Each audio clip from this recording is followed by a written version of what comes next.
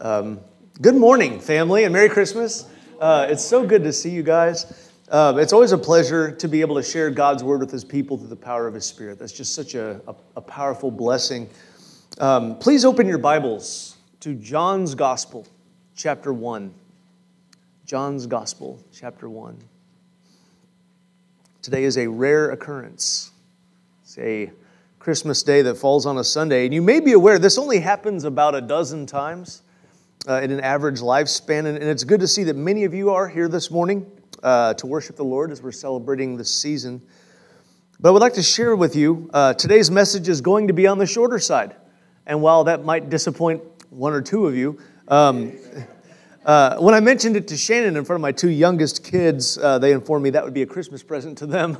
So that's how things go at the Barrier House. But today, we're going to examine one particular verse. And we're going to use that verse to at least partially answer the question, what does Christmas teach us about God? What does Christmas teach us about God? And by the word Christmas, I don't mean the holiday specifically, but the actual event that we celebrate, which is the incarnation of the second person of the Godhead, when the Word became flesh. And so please join me in prayer, and then we're going to dig into one of the just most incredible, wonderful sentences in the whole Bible. Father God, I just lift up this message to you today. I lift up this group to you today. For those who listen later, or for those who are watching online, we just pray, God, that you help each one of us to resonate with the Word, that it will speak to our hearts, and that we will take it with us throughout the week. Father, that as we slow down a little bit, this time of year is so busy, and we've slowed down some of our church programs and things in order to be able to accommodate. But God, help us to take time to specifically thank you for Jesus.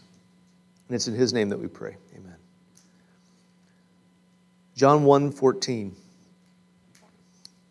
John 1:14 says, "And the Word became flesh and dwelt among us. We have seen His glory, glory as of the only Son from the Father, full of grace and truth." You know, if you were here last night, or if you've ever read John's Gospel before, then you probably recognize the context of this verse. You probably also understood the importance of it because you've certainly heard it quoted from this pulpit multiple occasions, but I don't think we've ever really dissected it together. And so this morning, I hope you'll spend a few minutes just mentally tracking with me, just thinking through the implications of this amazing verse. It's phenomenal. John begins by referencing the Word. Who or what is the Word? Jesus. That's a definite article in the Greek. And so it's not saying a word. He's saying the Word. It's talking about Jesus Christ Himself, God the Son. And John started out his gospel by saying, in the beginning was the Word, and the Word was with God, and the Word was God. And this is important for us to recognize, okay? Because for centuries, various cults have tried to explain away Jesus as something less than God. But He is, in fact, God. He is God the Son, voluntarily submissive to the Father, but no less God than the Father or the Spirit. And it's interesting, however, that the Holy Spirit led the Apostle John to call Jesus the Word. There's a lot of speculation over the centuries as to why John used the Word to describe Christ, but I think the reason was the inspiration of God as the author. You know, so why did God lead John to write the Word? You know, the Greek word logos is translated, the Word is not just a collection of letters that spells something. Logos also means rational thought. It's from where we get our word logic. And it's a profound reminder of the explicit order that's inherent in creation. You know, at least a few times a year, typically from the pulpit, but often in class too, I like to poke holes in the Darwinian evolution theory. You guys are probably familiar with that. To think that life came from non-life and evolved on its own, to my mind, that requires far more faith than believing in a creative designer. And the belief in the Big Bang, really, that suspends rational thought. How many times have you seen an explosion produce order? Anyone? I bet you've never seen two cars collide into each other and they go from Pintos to Ferraris, right? You haven't seen that, have you? I certainly haven't. For those of you under 25, a Pinto was not. The idea that all the incredible beauty and complexity and delicate systems and balances in this universe came by accident is just ridiculous. And the Apostle Paul tells us that God is a God of order. And I think even if he hadn't specifically said that, we would know it from creation. When you go outside and look at nature, when you see the beauty in the crystalline structure of a snowflake, or when you look at a leaf, the heavens proclaim the glory of God, the firmament His handiwork. The fact that John uses the Word as an expression of the second person of God reminds us that God is purposeful. God is purposeful. Scripture tells us Jesus is the Lamb slain from the foundation of the world. Okay? None of what God did in the salvation story was unintended, nor was it unexpected. Everything that God did, He did for a purpose. He had a purpose in mind for whatever He did, and He always has a purpose in mind for whatever He does or whatever He allows. And this is evident from the beginning. Now next, John tells us that this Word, which was with God and was God, became flesh. Now this is a truly amazing miracle. I wonder if creating the universe from nothing would be easier for an infinitely powerful God than being a part of that creation. You know, it's been compared to the difference between writing a story and then the author actually entering into the story. God, in the person of Jesus Christ, went from His throne in heaven to the womb of a virgin. He was a zygote with divinely human cells that began to replicate, creating his tiny heart and brain and organs and limbs and bones, flesh. The word incarnate means in flesh. As Philippians 2 tells us, Jesus did not consider equality with God a thing to be clung to, but humbled Himself, taking on the very nature of a servant. The second person of the eternal Lord of the universe clothed Himself in flesh and became a baby to endure for the first time everything human beings endure, including a finite body, discomfort, hunger, pain, and to an extent, risk. You know, to me, this says that God is brave. God is brave. There's a neat movie that came out in the 1990s called Angus. Some of you might remember it. It's about a kid who has to grow in his maturity in the face of some bullying and some self-esteem issues. And at one point, his grandpa, he's having a conversation with his grandpa, and he makes a great observation that gets Angus's attention. Grandpa says that Superman isn't brave. And then he goes on to explain that someone who is invulnerable can't really be brave because nothing can hurt them. To truly be brave requires vulnerability. God He's always allowed Himself emotional vulnerability, you know, by creating a race of beings in His own image that He knew would rebel. But this is a far greater step to become one of us. To undergo the entire human experience, even to being tortured to death. God chose to be vulnerable to the point of becoming sin. 2 Corinthians 5:21. He chose to be vulnerable knowing what it would cost. And I find that to be courageous beyond measure.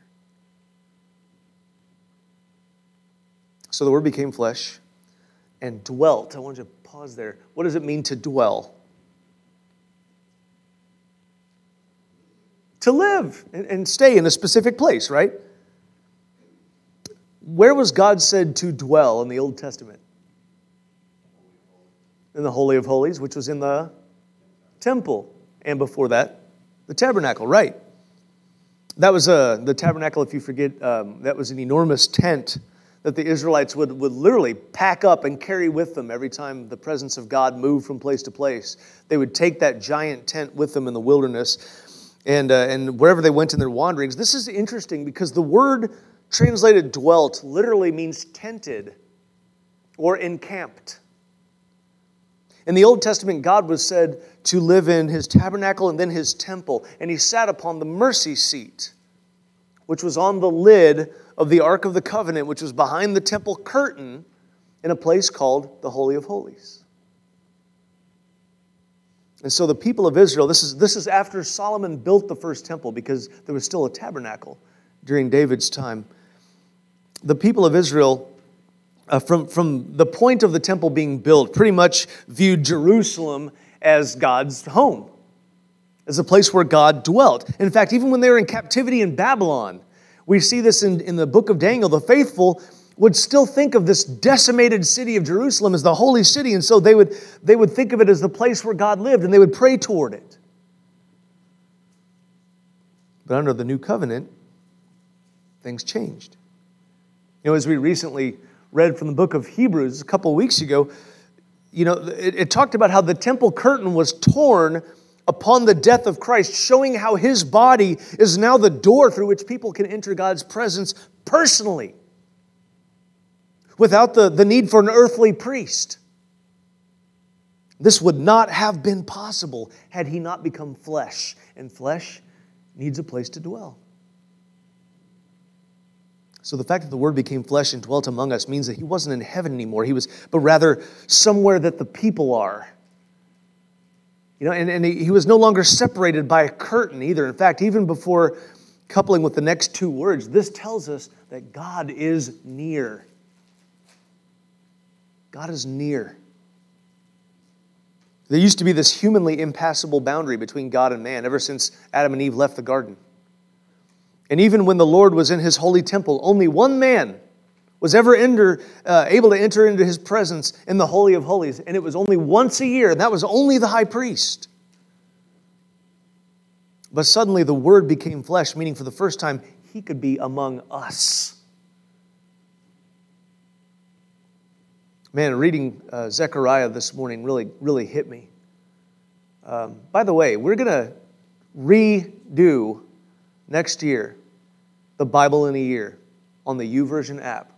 We're going to start over, and we're going to do it in the same one, which is the Bible Project app.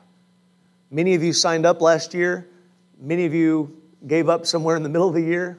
Many of you didn't sign up last year. I want to encourage you, get on there, sign up. We're going to do the Bible Project. If you're like, I already watched all those videos last year, watch them again. They're really good. They're just little short videos that explain what each book of the Bible is about. Or just, if you say, I've already seen them, skip that, just read the scripture. But let's read that together, guys. Let's be in the Word together. So we're going to start that on January 1st. We're going to be in the Bible Project. We're going to do the Bible in a year. Sorry, lost my train of thought there. But the phrase among us is interesting in the Greek because of all the potential ways that it could be translated into English.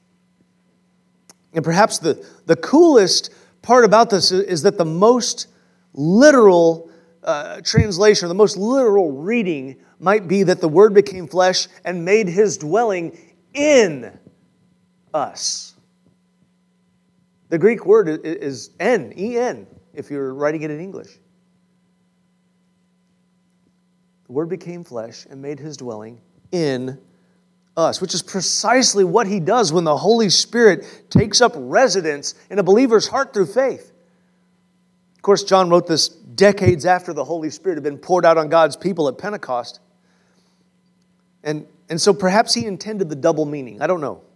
But either way, the fact that God the Son left heaven and entered His own creation as a man shows us that God is relational. Doesn't mean He's needy in the sense that we are. Almost every couple knows that one of you is more relational than the other. One of you is more touchy-feely. Guess which one it is in our house? Guess which one? One of you is like, I can kind of, I can take or leave you, whatever. It's not necessarily. But one of you is always more needy, and that's how we sometimes think of relational. That's not at all how God is. God is not needy. God doesn't need to be in relationship with mankind to be satisfied within Himself, because He has the perfect fellowship of Father, Son, and Spirit throughout all eternity. So I want to just say that. It's not that He was lonely, okay? There's this really lame thing that people sometimes say, well, why did God create man and woman? Oh, because He was lonely. No. God doesn't get lonely in that sense, okay? It's not that He was lonely. It's simply He desires a deep relationship with these beings that He created in His image to have fellowship with Him. In His great love, He sees that our greatest spiritual need is to be in relationship with Him, deeply, closely. He provided that by sending His Son to earth for us. To expound on that, let's pull in the next phrase. It says, and we have seen. Okay, who's writing this? John, the Apostle John. Right, what does it mean when he says, we have seen? Right, eyewitness account. He says, I have personally experienced this. And he's not referring to one event either. That Greek word that's translated seen, it doesn't mean like a quick glance. It's a long studied look. It's an observation. Okay? Literally, it means we beheld. And this is John, the disciple whom Jesus loved, who lived with Jesus day in and out for probably more than 2 years. And as we saw in his first epistle, Jesus is someone that John saw with his eyes, heard with his ears, touched with his hands. Friends, the God of the Bible is evident. Meaning that He has revealed Himself explicitly through not just the staggering grandeur of His creation, but in the person of Jesus Christ. And as John says, we have beheld His glory. One of the most powerful themes in Scripture, I believe, is the glory of God. God is very, very bent on exposing His own glory to all of creation. He wants all of creation to see how glorious He is. Everything that He does both reveals and furthers His glory. But I think the greatest display of the glory of God is in this man, Jesus. As John says, we have seen, we have beheld His glory. Now, according to Paul in the book of Colossians, this Jesus, this Word become flesh, is the exact imprint of God's nature. And that's not hyperbole, by the way. Jesus Himself made similar statements. He said, I and the Father are one. He told Philip, if you have seen me, you have seen the Father. That's John 14:9. So when we consider what this reveals about God, how can that not move us? Jesus' kindness for strangers, His love for His followers, His boldness in the face of evil, His willingness to die so that His enemies could have life. We have seen His glory indeed, for God is glorious. Nothing about God is neutral. There are no stains, no taints on God's character. He is glorious in all things, and especially in the person of Christ, who is, as John reminds us, the only Son from the Father. Now this is an interesting phrase right here. First of all, the fact that John refers to Him as the only Son from the Father rather than of the Father, okay? That's a reminder He's not a created being. He is the being through whom all things were created. His life didn't start at conception like a normal human being, okay? Jesus' life began in eternity past. We can't even really use the word began. And it continues into eternity future. Jesus Christ is the same yesterday, today, and what? Forever. He came from the Father because He was sent.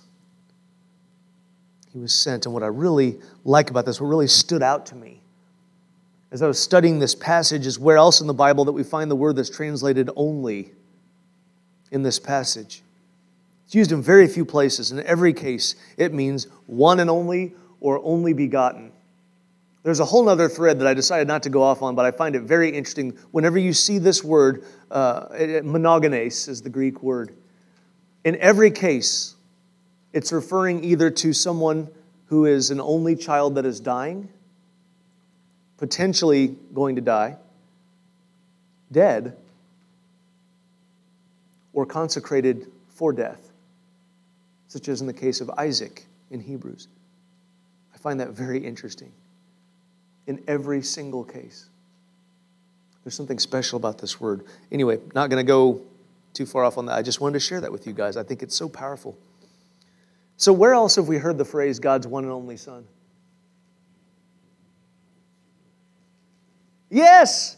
John 3:16. You know, for God loved the world in this way, that He gave His one and only Son, that whoever believes on Him will not perish, but have eternal life. Do you believe that? Do you believe that God gave His one and only Son? Okay, the first Christmas gift was Christ Himself. He was a gift from God to mankind in order that He might have many sons. So let's rewind that.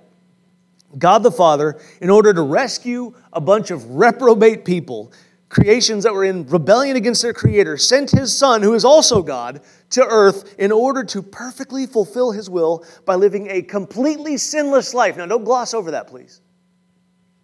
A completely sinless life. Think about what that means. Not only did Jesus never commit sin, He never sinned by omission. In other words, He didn't just never do anything wrong. He always did everything right.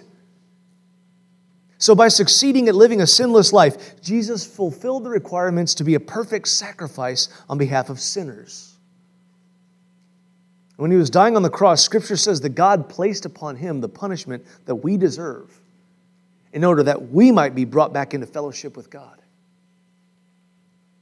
By His life, death, and resurrection, we can die to sin. And if you have faith in Christ, Scripture says you have died to sin. Been raised to new life in Him. This is the gospel message. It explains who Jesus is and what God did through Him in order to bring many sons to glory. And I think it teaches us that God is magnanimous. God is magnanimous. If you're wondering why I use that word, I'm going to apologize and just say sorry. But listen, I even used a thesaurus trying to find a similar word that, some other single word that captured all these qualities of God, His love, His self-sacrifice, the utter hugeness of the goodness of God. And that was the best one I could come up with, was magnanimous. And frankly, language is not adequate to express the character of a God who would put up with sinners, let alone lay down His life for us. No descriptor is great enough, so we're going with magnanimous, okay? The Word became flesh and dwelt among us, and we have seen His glory. The glory as of the only Son of the Father, full of, but once you pause there, again, there's something to be said about the word full. How many of you have recently been to Cici's Pizza? I didn't see a single hand, but I have it written in my notes. I was going to say, shame on you. I've noticed that when we go to a place like Cici's, we tend to use phrases like, I'm full. When what we really mean is, I've sufficiently stuffed my face to feel more than satisfied, but now I'm going to go get some ice cream. So, last night, I'm not going to say who, one of my family members was sitting at the table eating and said, oh, I'm so full. And started eating their macaroni and cheese. I just started laughing. Even when we say we're full, we can usually find some more room. But the Greek word that's translated full here is beyond that. It means replete or even covered with. Okay? Totally, completely, 100% full. Not partially, not just a little bit. Full. Now, why is this important? The last little bit of the sentence is going to tell us what the Word become flesh is full of, and we need to understand that His fullness means no lack whatsoever. Scripture says that God is light, and in Him there is no darkness at all. It doesn't say He's mostly light with some shadows here and there, right? No darkness at all. And so whatever God is full of, there is no room for the opposite of those things. Does that make sense? As such, God is integrous. That means He has complete integrity. There is no room in God for contradiction in His character. He can be and is both just and merciful, but He is not unjust and He is not unmerciful. Wouldn't it be great if every single one of God's children had His integrity of character? Wouldn't that be amazing? Wouldn't that be a phenomenal witness?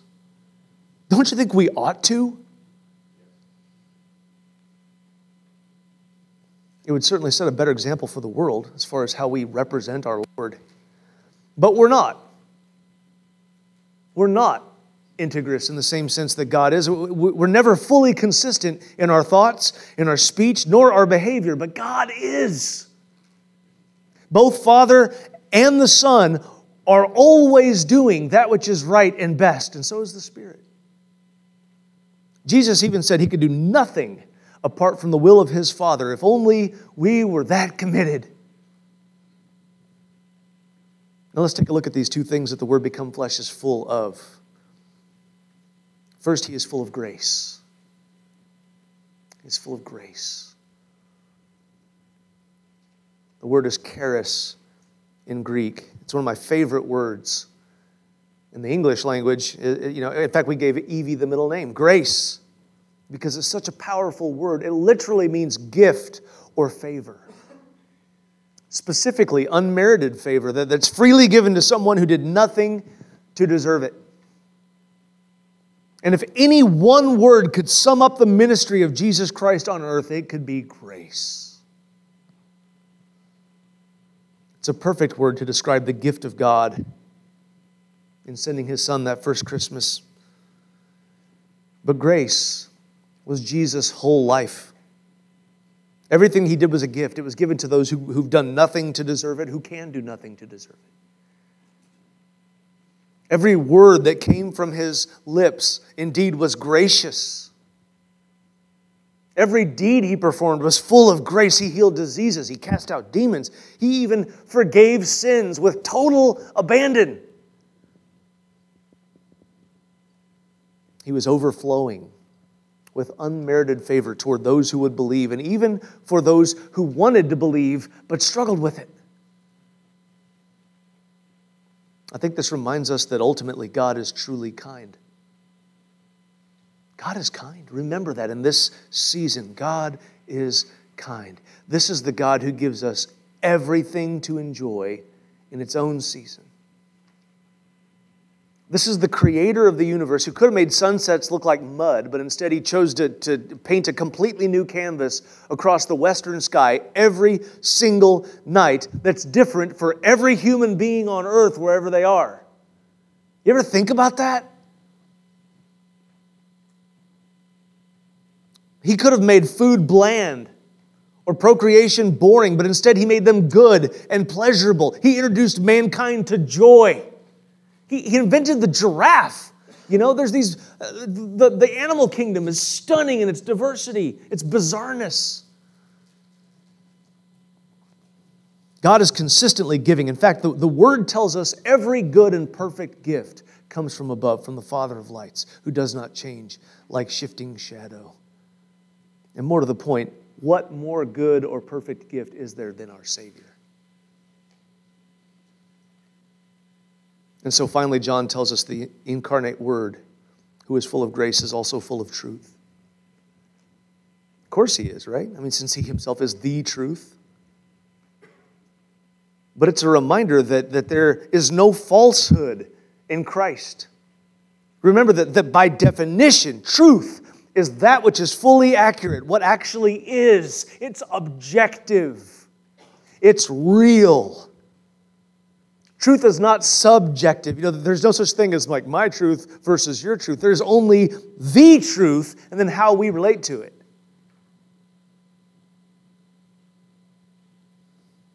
Christ is the truth, and He is full of truth, and we either put our faith in Him and we accept that everything that He said about Himself and everything that He did was true, because it's a package deal, or else we refuse to accept that, and then we suffer the consequences. You know, the difference between accepting or rejecting Jesus Christ as truth is the difference between eternal life and eternal damnation. It's that simple. It really is that black and white. Do you believe what Scripture teaches us, that God is trustworthy? Do you trust His glorious gift of salvation that He freely gives through His precious Son? Do you believe that's the real thing? Do you believe that for God so loved the world, He gave His only Son, that whosoever believes in Him will not perish but have eternal life? Listen, if you're on the fence, I hope that what Jesus said next will push you off, okay? John 3:17 says, "For God did not send His Son into the world to condemn the world." Thanks, Tom. Tom Kern sent me that passage this morning. "For God did not send His Son into the world to condemn the world, but in order that the world might be saved through Him." Listen, because this really is what Christmas is all about, Charlie Brown. It really is. It's not about finding the perfect gift. It's not about feasting. It's not even about spending times with those you love, although those are all great byproducts. But the real meaning of Christmas, the true meaning, is that God sent His Son to us, not to condemn us, but to save us by laying down His life. That's the true meaning of Christmas. And friends, that is good news. It's very good news. And Jesus continues to say that whoever believes in Him is not condemned. Praise God. But then there's some bad news. He says, but whoever does not believe is condemned already, because he has not believed in the name of the only Son of God. There's that Greek word again, one and only. Monogenes, the one and only Son of God. So if you want to know, friend, if you want to know whether you are forgiven or condemned, it has to come back around to the question, do you trust God by placing your faith in His Son, Jesus Christ? I mean, our passage today, it's one verse, but it reveals so much about the character of God. What are you going to do with that? Will you trust in this amazing man that God sent to save us, this amazing God-man? You put your faith in Him? Here's another very important point. If you don't believe, then you are currently under the condemnation of God. But that status can change if you'll believe. Can I get an amen? We all started out, all of us, sinners. And today, if you're in Christ, you're a saint who sins. But you're forgiven because of what Jesus did, because you have put your faith in Christ. And if you don't believe, ask God for the faith to believe in His Son who died for you. Faith in Jesus, listen, this is so true. It doesn't just change our eternal destination, friends. It changes us. It makes us new. It puts the gift in us. Believe, brother, believe, sister, believe, friend, that the Word became flesh and dwelt among us, and that eyewitnesses saw His glory, the glory as of the one and only Son of the Father, full of grace and truth. There is no better time than today. No better time than today. Accept this. Put your faith in Him. And if you think I just mean Christmas time, let me clear this up by saying there is no better time than right now. Okay? So if you're recognizing the need to believe Christ and be forgiven your sins, I challenge you to do that now. I mean, after realizing what God the Father did in sending God the Son to us, doesn't that deserve our praise? Now, last thought for you Christians, okay?